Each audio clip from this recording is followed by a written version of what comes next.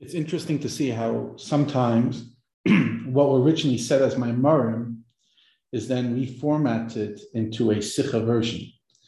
Now, the Sikha of Tazria Parshas HaChodesh, if you learned it, you see it's pure Chassidus from beginning to end. It's actually based on 3 Maimarim. And just want to dabble just a few little insights from the 3 Maimarim just to understand the context that formed the Sikha.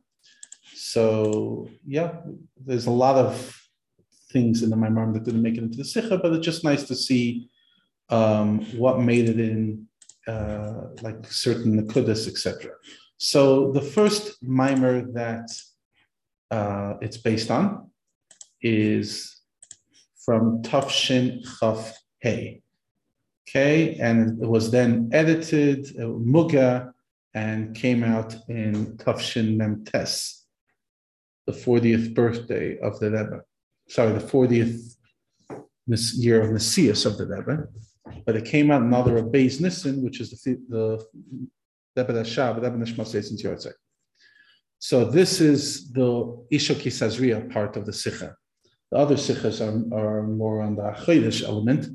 This is the Isha Kisazriya and the famous Maimer of the Alter Rebbe about why Isha Kisazriya v'Yolda Zachar, and the Alter Rebbe's answer, because the Zachar comes from the Zera Isha, and he explores that whole Nekuda of the Kisazriya and the idea of Avodas Isarusa de La'ela and Isarusa de Lusata, and the back and forth about which one is greater, obviously the necessary of both.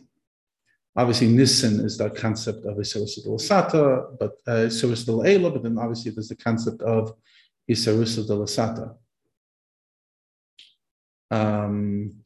Just looking quickly through this Maimer, quite in general, when you look at the Maimer and you see often in the footnotes, there's just unbelievable ideas.